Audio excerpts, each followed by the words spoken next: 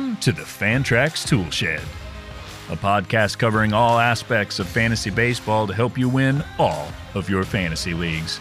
From dynasty to prospects to redraft, we got you covered. Now, here are your hosts, Eric Cross and Chris Clegg.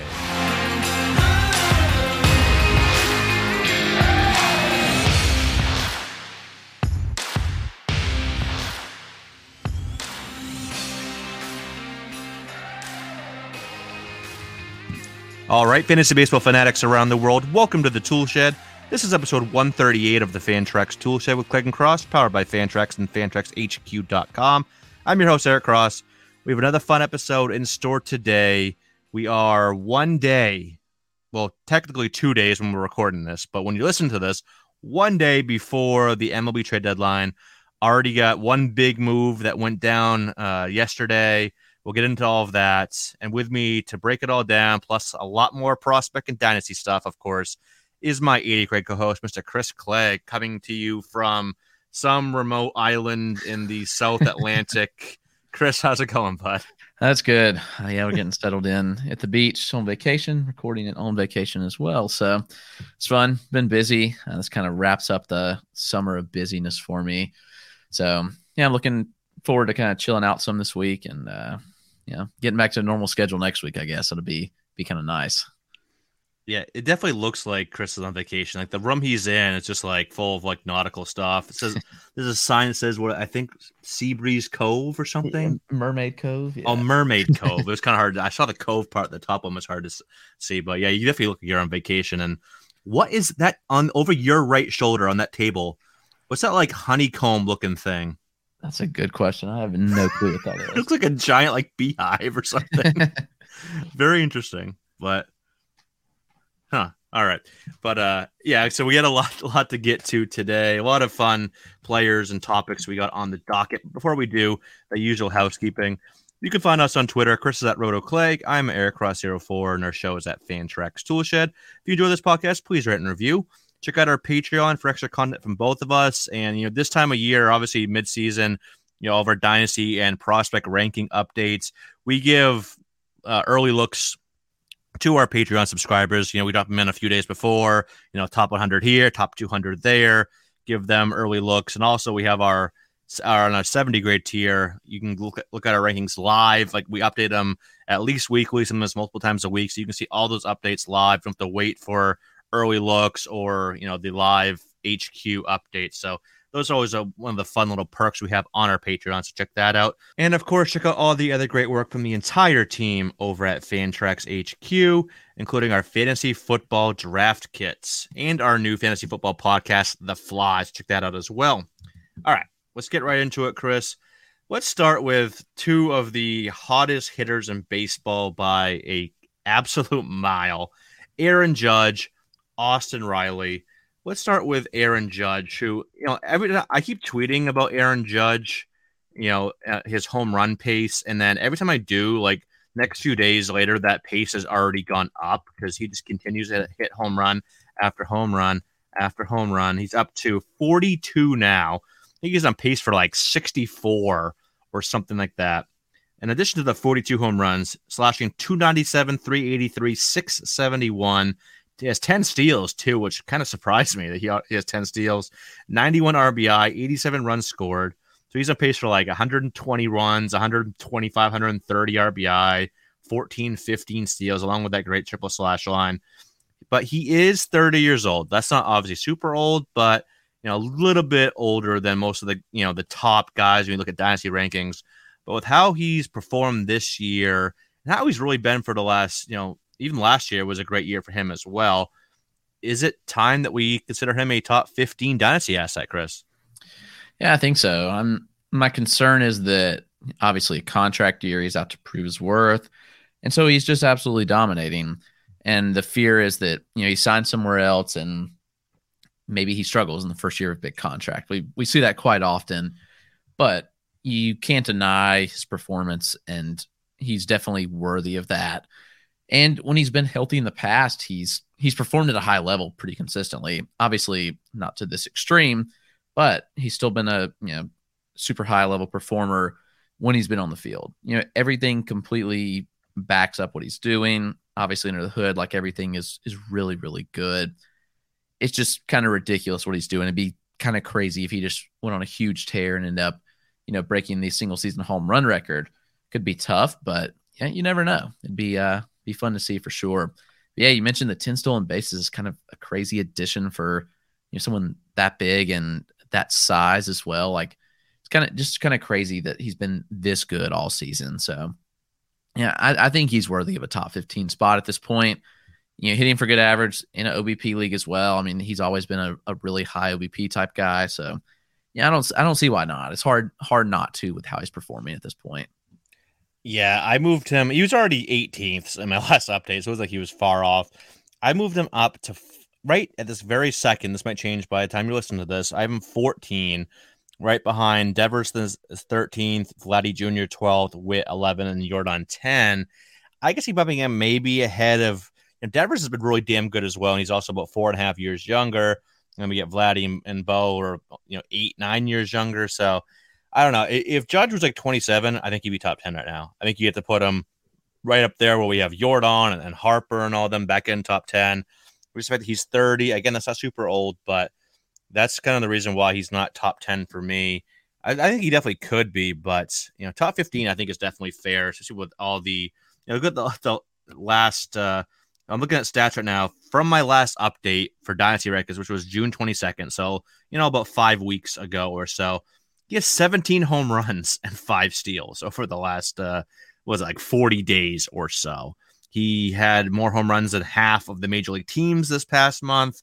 It was just ridiculous what Aaron Judge is doing every night. Oh, there's another one. Oh, there's another 2. So yeah, I think top 15 is very fair.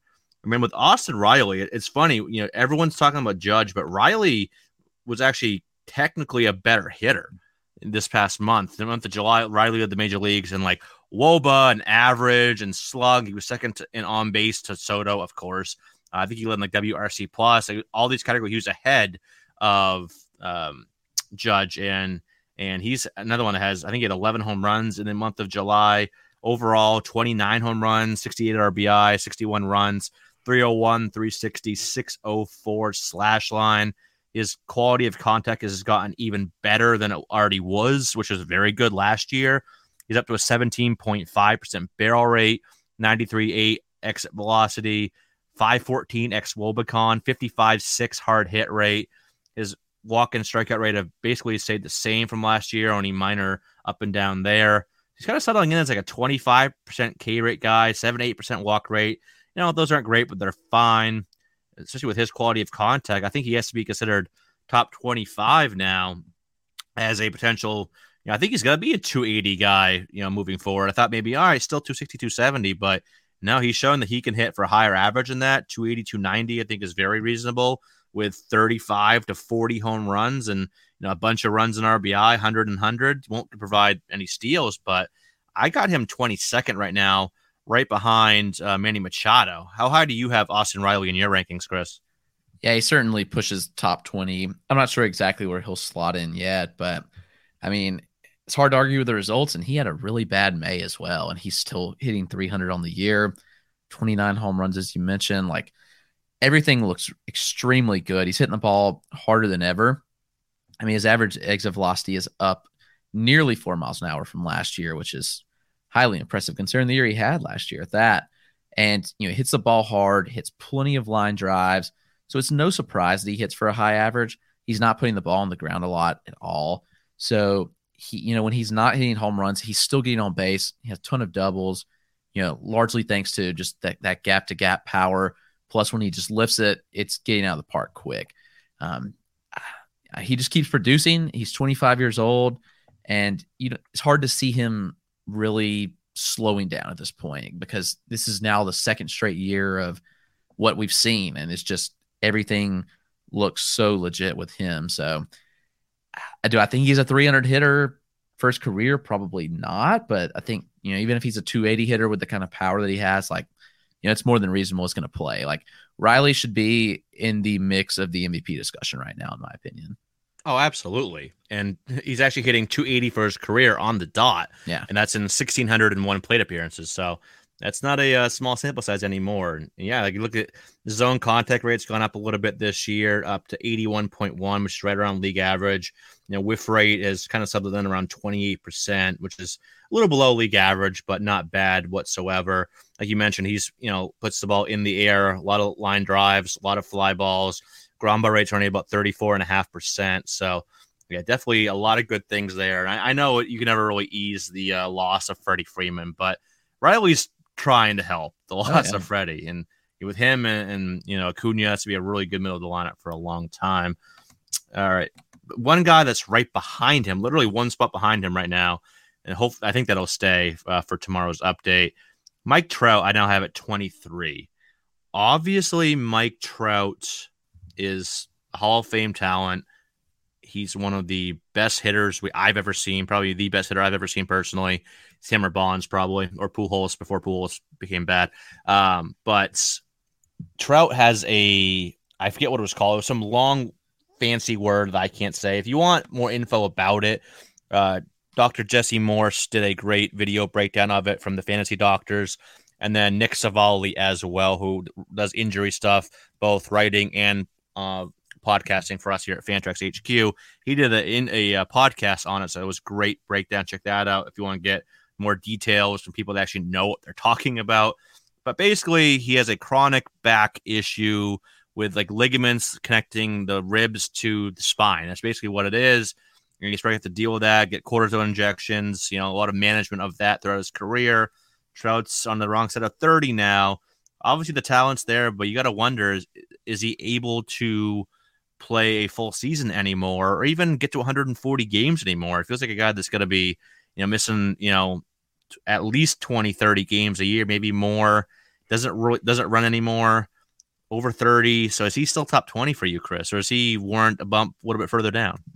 Yeah, it's tough. I mean, today they said that he's going to, ramp back up activities on Wednesday. He'll start rotational exercises on Wednesday, and he hopes to play soon. So, it's kind of a dramatic twist, but yeah, I listened to Nick's podcast about it, and he broke it down really good. The reality is, like, this is something that's not going to go away injury-wise, but it also probably helps explain some of the previous, back issues that he's had, I guess. So it's tough. I mean, is this just going to be something that kind of flares up constantly? It's possible. So you're right. It does limit the amount of games he's going to play during season. And that certainly matters. Like, if we can't rely on him for 130 games consistently, then I don't think you can have him ranked in the top 25, which is tough because the talent level is still there, in my opinion. There's no doubt in my mind he's still the best player in baseball, but you do have to factor this in from a fantasy standpoint. So, man, I'm torn, but I think he's outside the top 25 at this point. Yeah, I might even move down a few spots lower. Would you rather have him or Austin Riley right now? I mean, Riley, because Riley's proved to be a picture of health, and he's just been dominating. So, all right, how about Trout or let's go Pete Alonso? That's probably a good range. Because I have Pete Alonso 25 right now. Yeah, that's probably a good spot for him, right around there. It depends on position, I guess, positional need, but for sure. Let's do one more. There's no other outfielders in this range, unfortunately. Is Mookie Betts is up at 19, and then my next outfielder below that is Corbin Carroll at 41. So can't really use outfield for, or at least from in my rankings. So another hitter, a little bit older, but tearing to cover off the ball. How about Trout or Freddie Freeman? I'd probably lean Freeman because Freeman's just consistently healthy and, like you said, constantly hitting. He's Trout, but he stays healthy. That's very fair. You look at, I said, over that same period, so his last 152 plate appearances, Freeman slashing 366, 434, 656, 9 home runs, 3 steals, 10.5% walk rate, 13.8% K rate. So a little bit of not a bad start, but kind of like a sluggish, lackluster start to his Dodger tenure. But he's turned back into Freddie Freeman, which is not surprising whatsoever.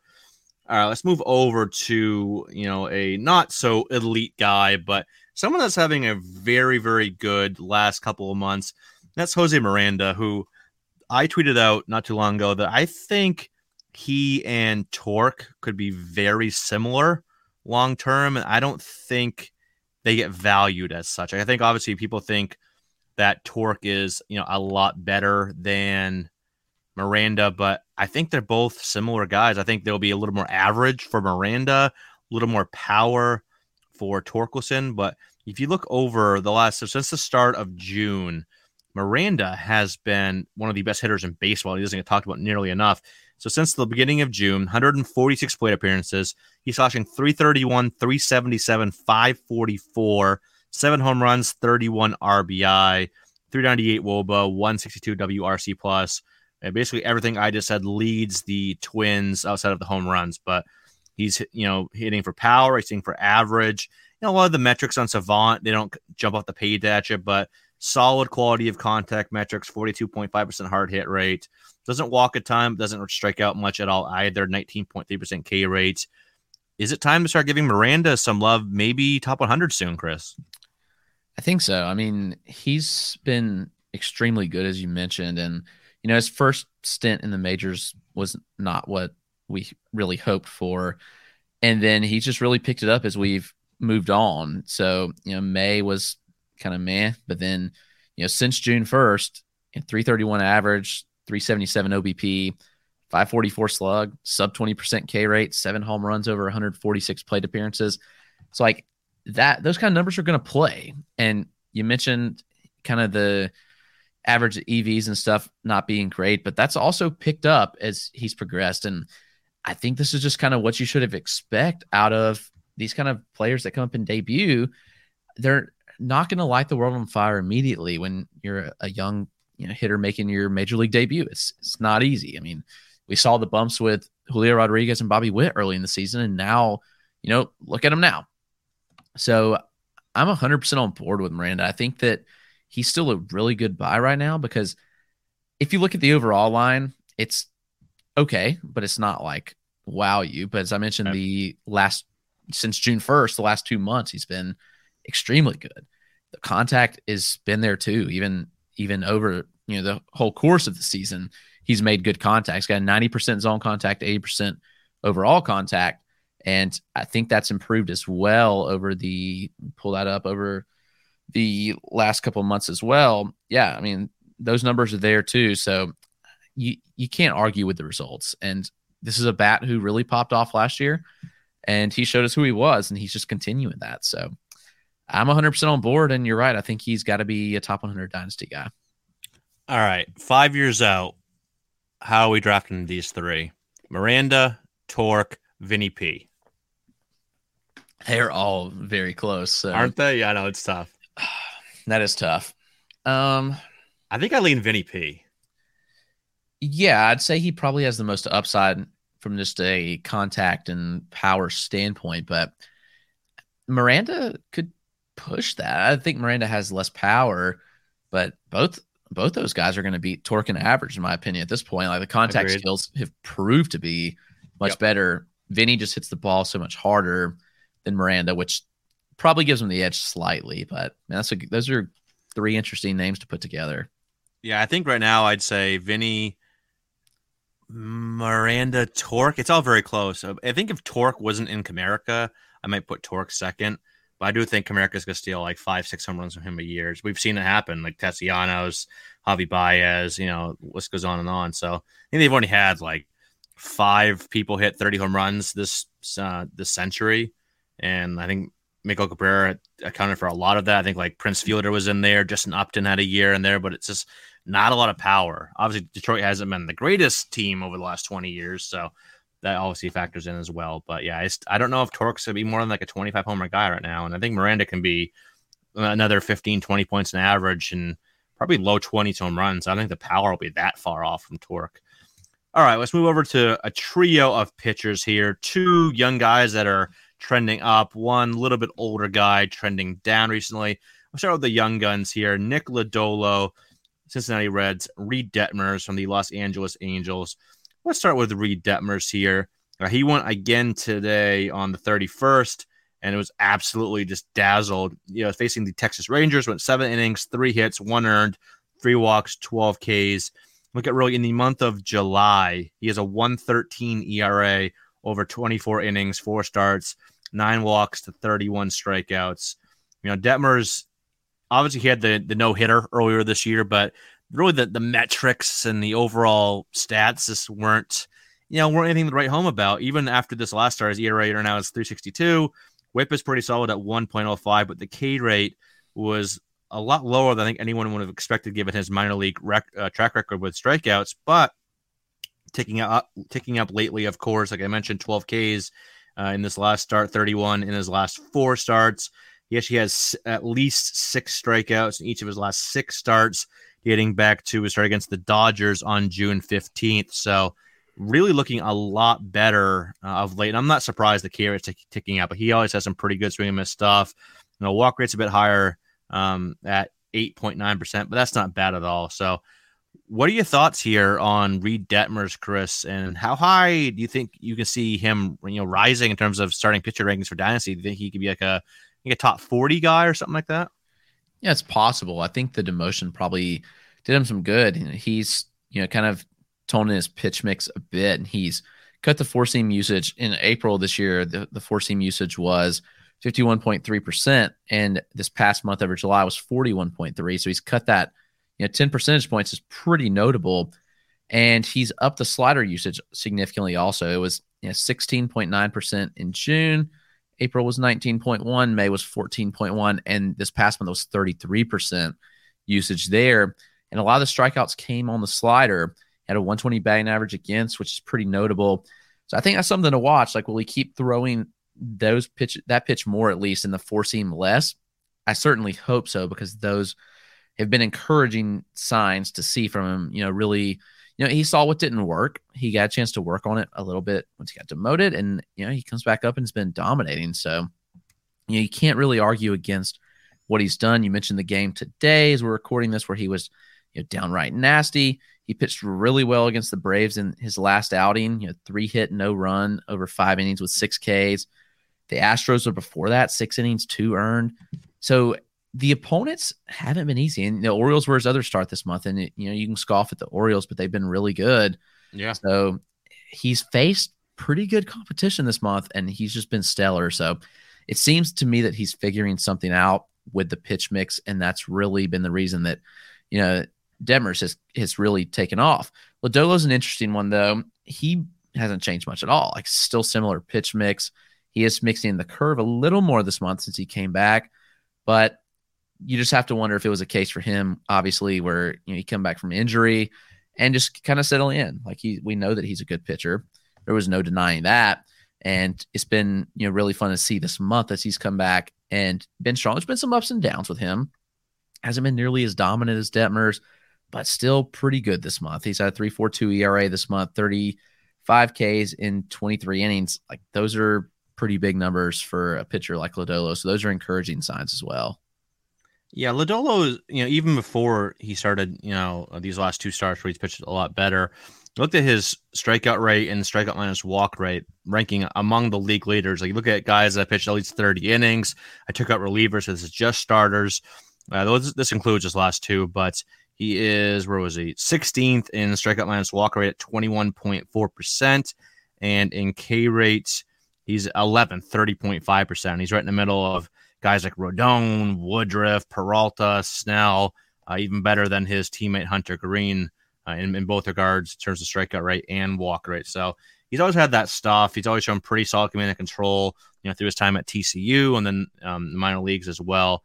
So, yeah, I like Lodolo a lot. I like Detmers, too. I think I would rather invest in Lodolo right now, but I think both are going to be good. Maybe they'll never be like SP2s for fantasy, but I can see them getting up at SP3, SP4 range, something like that. Do you like Lodolo more than Hunter Green, Chris? Or are you still Green over Lodolo? Yeah, I think I do. I think that Green's just going to have issues with the fastball. Just obviously he can groove it, but he does leave it over the plate a good bit, and just not good pitch shape to it. I think it's going to just kind of hurt him. The guys that can catch up to it at this level, it's going to bite him. And I think I'd rather have Lodolo. I would agree with that. Yeah, I have Lodolo ahead of my ranking. I think it's still close, but Green reminds me of kind of like early career Noah Syndergaard before he figured it out, where he was just like electric, but was more of a thrower than a pitcher. That's kind of where I have Green right now. Like the stuff is there, all the building blocks are there to be a very good major league arm, but he just has to figure out, how to mix his pitches better, just turn into a pitcher more than just, hey, I'm going to go up there, throw 102. Good hitters will turn that around. It doesn't matter if you throw 104, they will turn that around if you don't place it right and there's not good shape to it. So, yeah, I think there's still a lot to be figured out with Hunter Green, and Lodolo seems to be figuring that out a little quicker. He might not be as electric, but I could see Lodolo have a very good career for a very long time. He's a 6'6" lefty too. You always gotta like that. I don't think he was 6'6", but yeah, 6'6", 205, according to Savant here. So, but moving over to the other arm that's not doing so well, Nathan Eovaldi, part of a Red Sox starting rotation that did not get a single win in the month of July. Yes, not a single win in the month of July. That just makes me want to go in a corner and cry myself to sleep. But anyway, Eovaldi, I tweeted out the other day that Eovaldi's velocity last year was 96.8 miles per hour. April and May, 96.8, 96.8. All right, good. May, 95.7, and then June, 94.3. So it's really plummeted the last couple of months, and he just has not been good. Look at his game logs here. After he had a good start, a couple starts in June, he went on the shelf, came back, 3 earned runs and 4 1/3, 9 earned runs and 2 2/3, and that infamous 20. What did we give up? 27 runs, 28 runs, whatever. Yeah, he was the starter of that game. And then last time out, 4 earned in 6 innings, and he's not striking anybody out. 8 strikeouts combined in his last 3 starts, spanning 13 innings. How worried are you about Eovaldi, Chris? Do you think this is maybe he still hurts, or I don't know? What are your thoughts on Eovaldi right now moving forward? Yeah, you have to wonder with the velo dip if he is hurt, and it seems like it's a real possibility.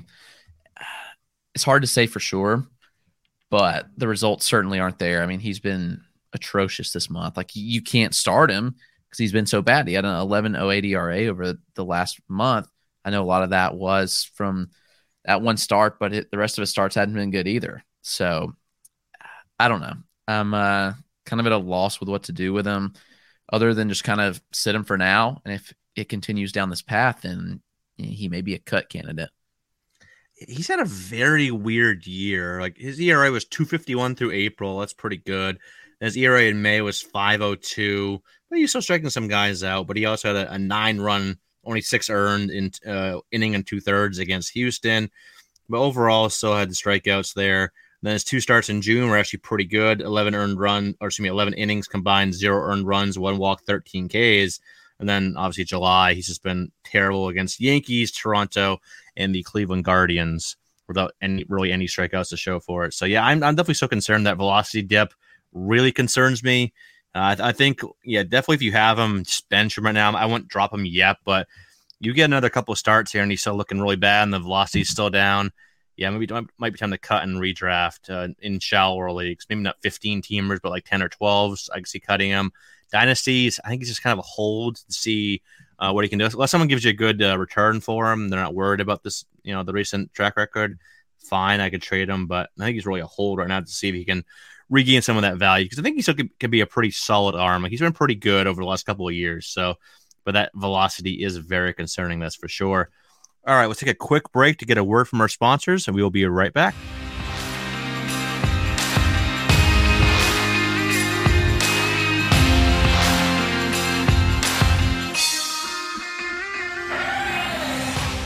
All right, support for Fantrax Toolshed is brought to you by Manscaped, who is the best in men's below-the-waist grooming.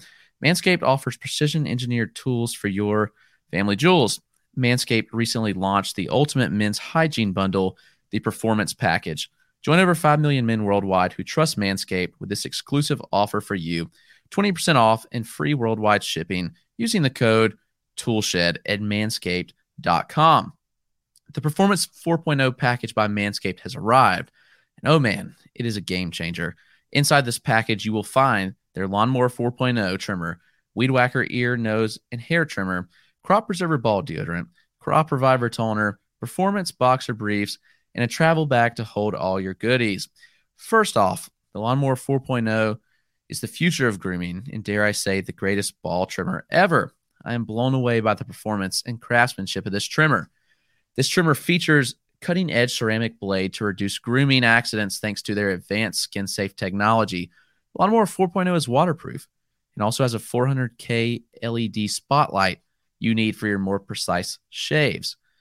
Because this trimmer is waterproof, you can say goodbye to the mess on the bathroom floor.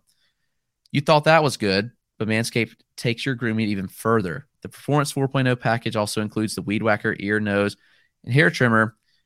It's also waterproof, has the proprietary skin-safe technology, which helps reduce nicks, snags, tugs, and those delicate nose holes.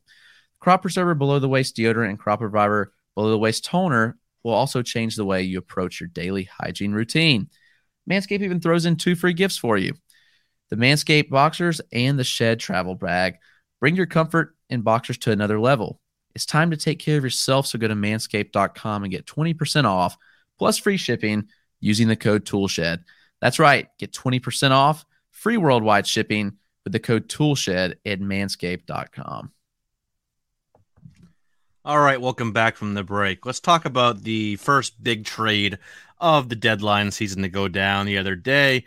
The Seattle Mariners acquired Luis Castillo from Cincinnati in exchange for Noelvi Marte, Edwin Arroyo, Levi Stout, and Andrew Moore, 4 prospects there. I think overall, looking at that deal, there's a lot of good come up from this deal. I think that's good for Luis Castillo, obviously getting out of Great American Ballpark, going to Seattle. I think that's a great move for his value. And then same thing with Noelvi Marte and Edwin Arroyo. And these are 2 guys that have been surging lately. Arroyo has been steadily climbing all season, kind of breaking out a nice little power speed blend down in the low minors, where he's in low A Modesto right now in the California League, slashing 316, 385, 514, 19 doubles, 7 triples, 13 home runs, 21 steals, been caught 4 times. So he's pushing top 50 for me now. And then Noelvi, after kind of, lackluster first couple of months, has really turned it on of late. He's now up to 275, 363, 462, 19 doubles, 15 home runs, and 13 steals. So getting them into Cincinnati's org, I think there's a lot less competition there. Obviously, I don't know how this could work out because obviously they have Ellie De La Cruz, Matt McLean. I'm not really worried about that. I think Noelvi moves off. I don't know where he moves to. Maybe third, left, second. I'm not quite sure. I don't think he plays short, but we'll see. Arroyo could. A lot of good there, but I like this move all the way around in terms of the big 3 names here: Castillo, Noelvi, and Arroyo. What were your initial thoughts on this trade, Chris, and all the players involved? Yeah, I was a bit surprised that they sent that big of a package over for Castillo, and I guess they knew they had to. They were going to get beaten out in other deals if they didn't, and they had to make the move to kind of set the starting pitcher market, and they were willing to do that. So, I mean, it's a solid group that went over there. I wonder if it speaks to how the Mariners feel about, like Arroyo. I don't know. I'm just kind of thinking out loud, but obviously we know Noelvi can be an elite prospect. Arroyo's been really good this year. Cole Stout's a solid pitcher as well.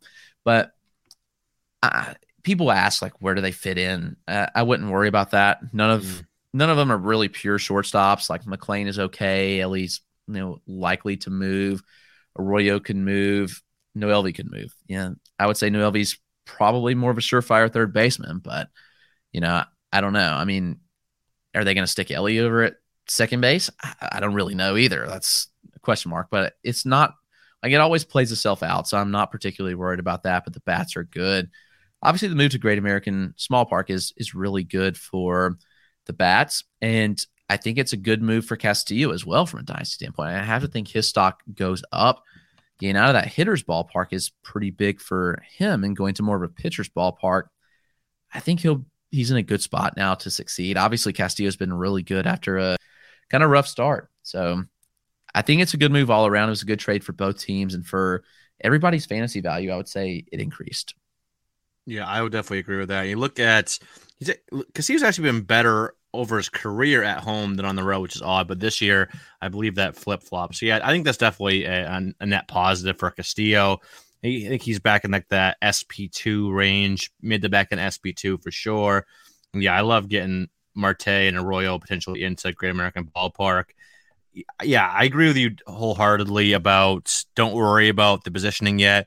One thing, I think Ellie stays on the left side of the infield. I don't know which spot, but moving his arm to the right side of the infield will just be an absolute waste. So I feel like he stays over there. Just, I don't know. I'm just speculating right now, but yeah, still plenty of time. Marte is 2 years away, or at least a year and a half away. Arroyo's 2.5 years away. Ellie's still a year away. So still plenty of time to figure that out. So, and Levi Stout, I don't, Pipeline had him really high. I'm not quite as high on him. I think he's more like a back end starter, but that was a solid third piece there to get. He's had kind of a rough year in AA Arkansas. He's 24 years old, AA Arkansas, 5.28 ERA, 131 WHIP. But last year, 3.31 ERA between high A and AA. So I think he's a solid back end arm. Just a nice little third piece to get there for the Cincinnati Reds. So nice deal all around. Absolutely. Next on the dock here, Josh Young is finally back after having the shoulder issue surgery that put him out for about 4 months or so now.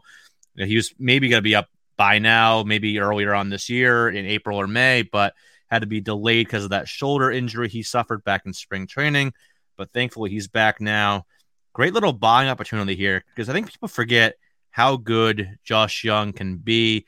Obviously, with the shoulder, we'll see how that affects his power. Hopefully not a lot, but this was a guy that was pushing top 10, I think, for both of us before the injury because his advanced hit, he's a plus hitter, above average to plus power. Not a lot of speed there, but a guy that could be like a 280, 290 hitter, 25 to 30 home runs down there in Texas, maybe even adding a little bit of speed. So I think people forgot how good he is. I think right now is a great time to still try to buy low before people remember how good Josh Young can be at the plate. Yeah, I agree. I mean, the field of hits really good. I guess the question is what kind of power does he get to? But, we already saw him hit a home run in the return from Complex. I think the shoulder does kind of, put that in question a bit, but I think he can get to plus game power. I don't see what's holding him back from that. And we know that he can hit for average. I mean, last year the power really came out. It was 19 home runs and honestly a smaller sample between double and triple A. So it is highly possible that he is a 25 home run bat. And I think that, he was pushing top 10 status for prospects and the injury obviously kind of affected that. So I agree. I think you can get him at a reasonable price. He'll be probably flying through the system if I guess. And I think that he debuts probably by the end of the season. Yeah, I think so. I think they give him a little bit of time, and then maybe he's their, starting third baseman next year. We'll see. I just came across this tweet, that should be a quote from Austin Riley, which I wish I would have seen earlier. I don't know when he said this or where he said it, but came across my Facebook feed. It says, "I crush the ball and hunt deer, and it ain't deer season." If he actually said that, that's absolutely great. That's and like Chipper Jones to a T. I know, dude. Like, maybe he's second coming of Chipper Jones. That's some big shoes to fill, I should say. Obviously, Chipper was one of the best third basemen of all time, but hey, Riley's off to a great start to his career. So maybe he'd be the next third baseman that Atlanta falls in love with. Not that they already haven't already. All right, over to some more prospects here. We had 4 notable promotions over the last week or so. None to the major league level, but still 4 very intriguing names here. Taj Bradley up to AAA, Ricky Tiedemann to AA. Hopefully I can see his AA debut this week at home. I don't know when it's going to be. They still haven't said that, but I'm keeping an eye out. So hopefully I can get that look in. Jackson Churio went from low A to high A. And Gabriel Gonzalez, or as apparently they call him Gabby Gonzalez, according to the post. I don't know. I didn't see that, but Gabriel, Gabby, whatever. He's up to low A from complex level. These are all top 100 guys. Bradley's my number 4 pitching prospect now, behind G-Rod, Espino, and Yuri. And I think he could overtake Yuri soon. I think he's that good. Tiedemann's a top 50 prospect for me. I think my number 7 or 8 pitching prospects, numbers in that range. Churio is top 20. We talked about him last episode. And then Gabriel Gonzalez snuck into my top 100 there. So, Chris, I'll just throw it over to you. What are your, have any thoughts on any of these 4 guys right now? Yeah, I mean, it's certainly encouraging to see. Just missed seeing Taj Bradley when they were down here when Durham was down in Gwinnett, which sucked. He obviously came up after the minor league All-Stars game, Futures game. But, yeah, he's a stud. I think he's a easy top 5 pitching prospect. Tiedemann as well. It's encouraging to see him kind of flying through the system at that. But yeah, he's handled the promotions well so far. And I think this will be a good test to see where he really is with him at AA. Chourio, our buddy Max, just got to look at him last night. He had a home run in his first at bat. Good report there. Obviously, Chourio is legit. We've known that, but it's always nice to talk to people when they see him live, and no one's had a negative report about him. And Gonzalez, man, he was really good last year, kind of popped off, and everybody wondered, like, what could he be? And so he obviously started out the year hot at the complex, and he got a well-deserved promotion. So it'll be fun to see him in low A ball and see what he can do. Yeah, so I just realized that so Durham, AAA team for Tampa Bay, where Taj Bradley currently is, they're in Worcester this upcoming week. So do I make the drive down to see his start? That's about 2.5 hours, 2:40 for me. I got to figure out what. So he just went on 30th, which is Saturday. So it means he'll probably go, I think, Friday. I might make that trip down. It's a 6:45 game on a Friday. I could make it. Do I do it, Chris? Yeah. Do I make the 2.5 hour trip to see Taj Bradley? You should. I think I'm going to. I think that's too much to pass up. I was looking like, I wonder if they're coming to Worcester in the month of August. Sure enough, this upcoming week, Tuesday through Sunday, they got 6 games in Worcester. So yeah, maybe I'll go get some Taj Bradley live look, because hopefully it's not on the same day as Tiedemann's AA debut. That would be a very hard decision for me, but we'll see how that shakes out. But yeah, 4 obviously very intriguing prospects, as I mentioned. Like I mentioned, where they are in my prospect rankings. Gonzalez, you see every year is like that big breakout in the Seattle organization. Arroyo is one of them this year, but Gabriel Gonzalez could be top 50 pretty soon here. Nice little power speed blend, decent field to hit, a lot of tools there that you like from a breakout. Chourio obviously is a Studley, Tiedemann Studley, Bradley Studley. Okay, those are 2 of my top 10 pitching prospects in baseball, and the guys that I would encourage buying high odds. I think their value is going to continue to go up with those 2. Same with Chourio. All 4 of these guys are just strong buys, even if the price tag is high for them, respectively. Definitely, would go out and get all 4 of those in Dynasty. All right, let's go over to some prospect standouts here over the last, 10 days or so. Start of the hitting side of things. We got 2 catchers to start off here. Andy Rodriguez from the Pittsburgh Pirates and Yainer Diaz from the Houston Astros. And Chris, there's a lot of catching talent right down in the minor leagues, but these guys, I think, continue to fly under the radar. So they just continue to just rake month after month. Look at their stats here.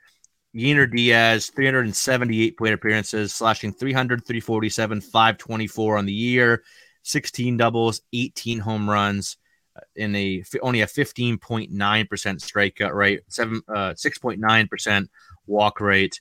And then Andy Rodriguez and 350 plate appearances down in high A, 297, 389, 537, 21 doubles, 15 home runs, 11.4% walk rate, 21.4% strikeout rate.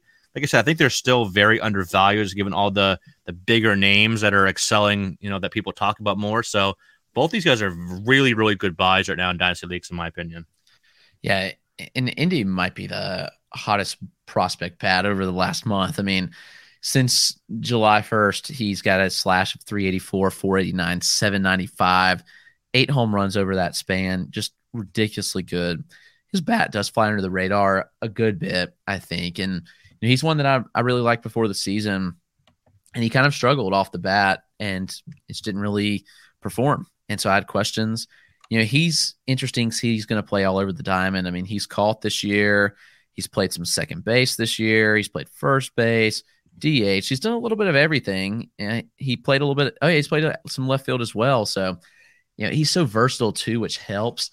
I don't know if he sticks at catcher long term, but love the bat. And Yainer Diaz is also another, I think, that's just highly underrated. And the Astros really have a hole at catcher. Now, they could go get Wilson Contreras. Wouldn't surprise me, but Diaz has been raking at AAA since they called him up. He has 9 home runs and 111 plate appearances, hitting for good average. I know the average is down a bit in AAA from what it was in AA, but still, it's a really good field to hit here in Diaz profile.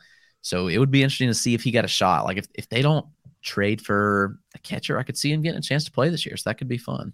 Yeah, absolutely. I love both these guys. I said the very sneaky ads right now. So they don't get nearly as much love as they should. Next name on the list here, Brett Beatty, who Chris and I saw last November in the Arizona Fall League. Both were very impressed by him, but the K rate, it was still pretty high. A lot of swing and miss in this game. This year overall, having a very good year at AA, kind of going under the radar. 304, 397, 522 slash line, 20 doubles, 16 home runs, 11.4% walk rate, and a 26.4% strikeout rate. And then over the last 30 days, 365, 435, 688, 7 doubles, 8 home runs, and only a 22.2% strikeout rate. So it's coming down a little bit here. Have your thoughts on Beatty changed, from when we saw him out in the AFL to now, Chris? Or do you still think he's going to be kind of what we thought he was back then? Yeah, it hasn't changed too bit. I do like his feel to hit. He is hitting the ball on the ground less, which is encouraging. That was kind of the biggest hindrance, was his ground ball rate, and that was always what held him back. Hit the ball hard, but also just hit it on the ground too much. And that, I think, we've seen that flip a bit this year, which is a huge encouragement. And the strikeout rate has gone down. It's gone down as the season's progressed. And I don't know. I think we're looking at a more complete profile.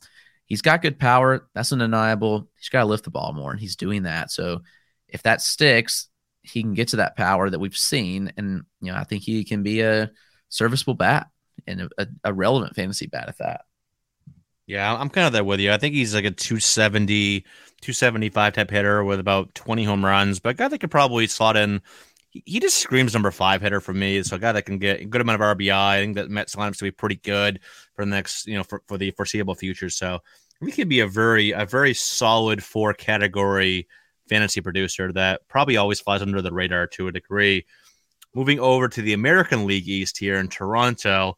Now, I've been very vocal about, Aurelvis Martinez. Obviously, the power is, double plus. It's elite, potential 30 homer bat. But everything else is a kind of a concern with me. The K rate, the swing and miss tendencies. He's overly aggressive. I've made all that known both on, in articles and on Twitter and whatnot.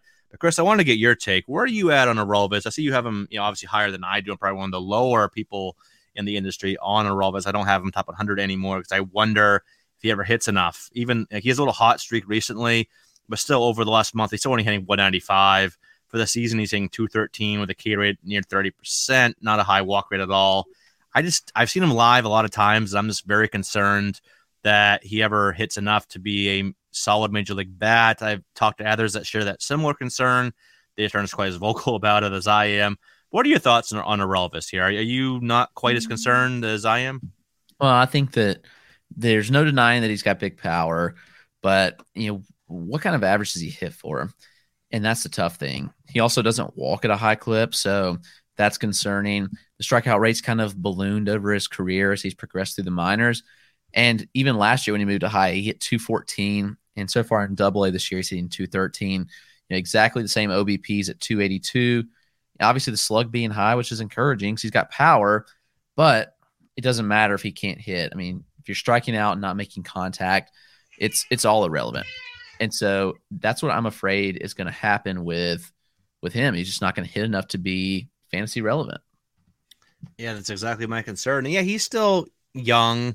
I think it was only 21 for the level. So he's still young, so it can get those issues corrected. But like I said, it's just gotten worse as he's climbed the ladder. So I don't know. I think that power is going to go to waste. I'm just worried about that.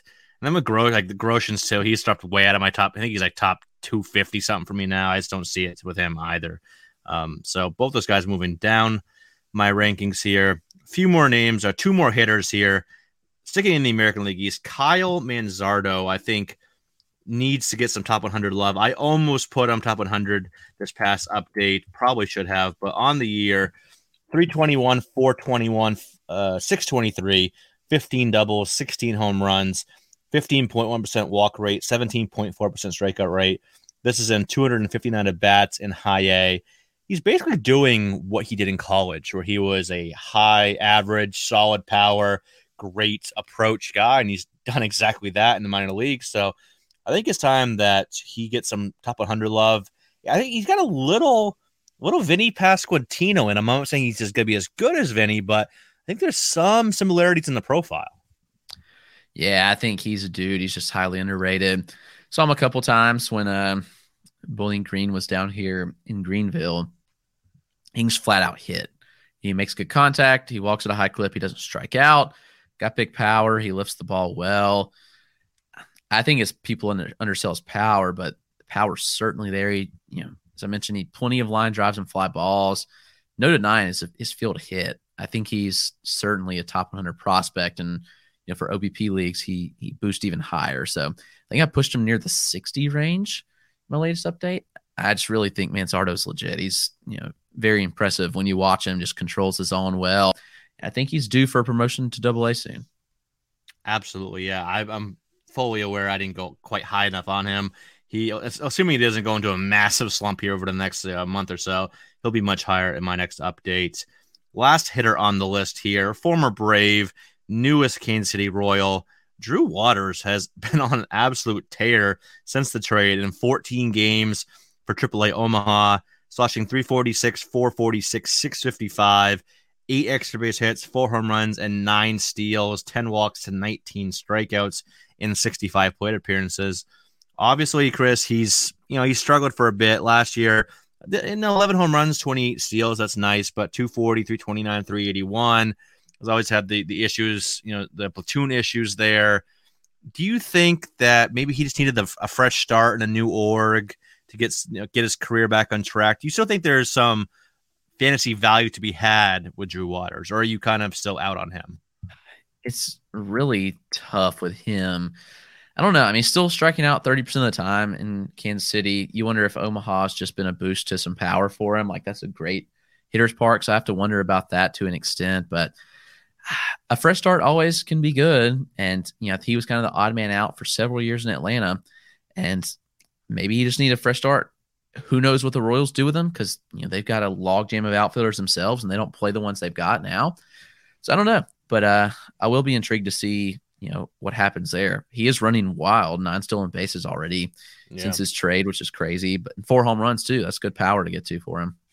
You think he gets a shot this year? Because obviously, they traded away Benny to the Yankees, which we haven't even talked about, but I think that's a good value boost there for Benny as well. Obviously, that lefty in Yankee Stadium, works out for really anybody besides Joey Gallo, because he just can't hit anywhere apparently anymore. But I think that's a nice little boost for Benny as well. But with him out of town, they still kind of have a lot of outfielders that are kind of similar range, like some guys that have some intrigue, but a lot of holes in their game. Guys like Kyle Isbell and Edward Olivares, and now Drew Waters in that mix as well. Do you think he gets a shot this year, Chris? I think he does debut. I'm not sure to what extent he gets a shot, but I do think that he does debut and gets a shot at the big league level this year. The playing time just might be inconsistent, and that's kind of to be expected. He may be a platoon bat, but that would be okay if he's performing. So I don't know. I'm intrigued, but like you said, they just kind of struggle to give their own people at bats. Right. Still a log jam there without Benintendi. All right, we got a trio of pitchers here. We have DL Hall, Bobby Miller, and Freddie Tarnok. I'll start with DL Hall here, Chris, because obviously, I've said many times that I think he's a top 5 pitching prospect in baseball.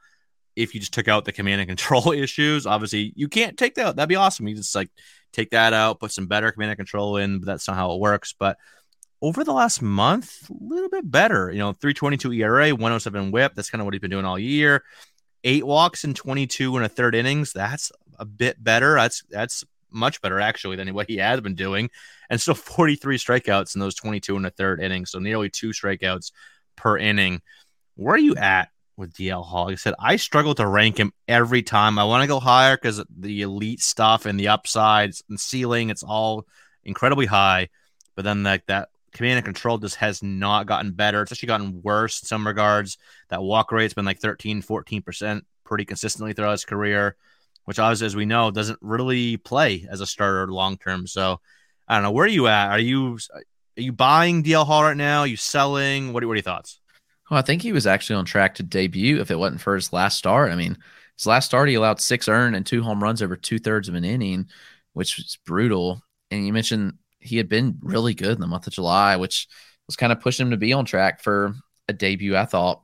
But who knows with him? I mean, there's so much volatility with the command, and he had improved the walk rate this month. He didn't walk anybody in that outing. He faced 8 batters and allowed 6 earned runs, but he didn't walk anybody, which was positive. Silver lining, I guess. Yeah, right.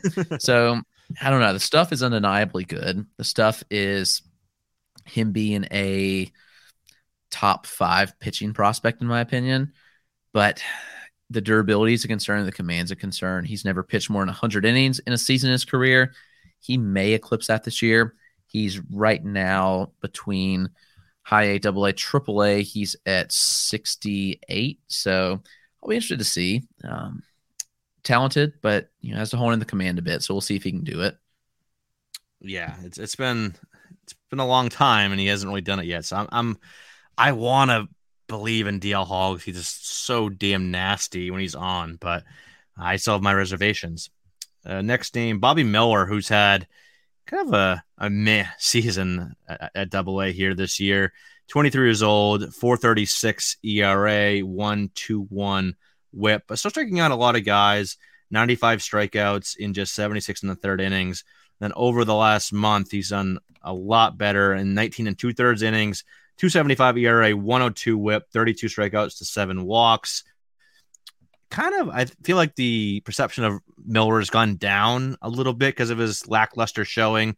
He hasn't been bad, but just kind of, like I said, middle of the road, not great.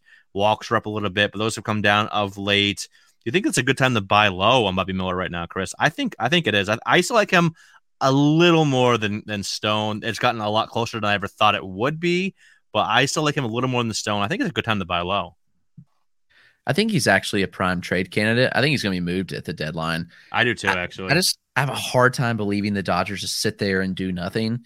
I mean, they're a good team, obviously, but if they want to make a push, I think they're going to make a trade. And even if it's not for Soto, I could see Bobby Miller being on the move. I think it is a decent time to buy in dynasty leagues. The strikeouts are there. The walk rate is fine. He's getting plenty of swing and miss. His FIP is a full run lower than his ERA. So all those are pretty encouraging signs to me. And I don't know, the high ground ball rate, strikeout rate, it's a good combo. And we've seen the stuff live. I mean, the fastball's really good. The slider's really good. Mix in the changeup as well. I think Miller's a really good arm who, if people look at the surface stats, you could get cheaper in a dynasty league. Yeah, I agree. I think they're getting Soto.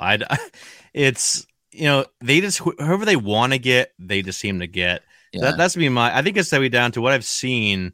I'm seeing a lot of Dodgers, Padres, and Cardinals, and this recent track record of they just get everybody. I'm leaning to them getting Soto. I could see them doing something like Miller, Lux, throw in like a couple more top guys like Michael Busch, Andy Pages, maybe even Gavin Stone, this huge haul. They would still have a pretty damn good system even without those guys. That's what happens when you develop well and have the money to go out and trade for and buy all these players that they have. So that's my guess. I'm guessing he's going to the Dodgers, which is be insane to add him to that lineup, even if they give up a couple guys out of their lineup to get him, which they'll have to do. But they have the resources and the money, so they're a great fit there. Last here, Freddie Tarnok. Obviously, he's not nearly as highly thought of as Miller or DL Hall, but he's pitching very well here over the last month. Let me see if I can pull up his stats again here. My computer, there I go. 27 and 2/3 innings last month, 2.28 ERA, 0.80 WHIP, 36 Ks to only 8 walks in 27 and 2/3 innings.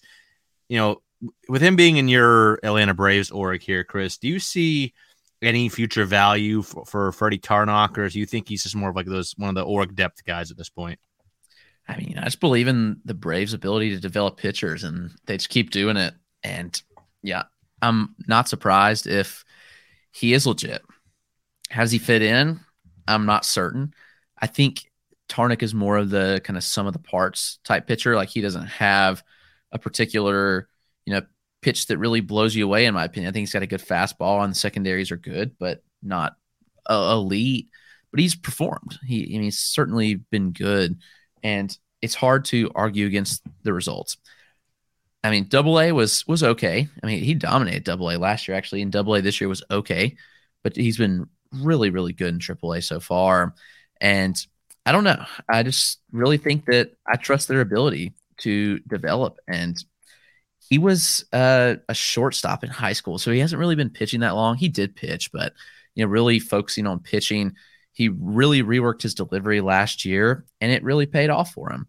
He added the velo. I think that there's stuff there to make him a solid SP, but I do think the secondaries probably need some work. Yeah, that's totally fair. And you've seen his K rate jump a ton, but pre-pandemic, post-pandemic, meaning the 2020 lost season. He had a 32% K rate since then in about 152 innings or so. He has 202 strikeouts in his last 631 batters faced for that 32% mark. So he's up to AAA now, three starts there, 270 ERA, looking pretty good, 18 strikeouts, 24 walks. So I don't know if you see him this year. I think there's a lot of names ahead of him, but maybe he can slot into that rotation next year. That's definitely a possibility. But, all right, I think that's going to wrap up the show. Good way to end it with Freddie Tarnok, I guess. Thank you to all the listeners for tuning in again this episode. We hope you enjoyed it. You can follow us on Twitter. Chris is at RotoClegg. I'm at EricCross04. And our show's at Fantrax Tool Shed. Check out all of our written work at Fantrax HQ, Fantasy Pros, or over on our Patreon, of course. And join us again next time for more fantasy baseball talk. But until then, everyone take care.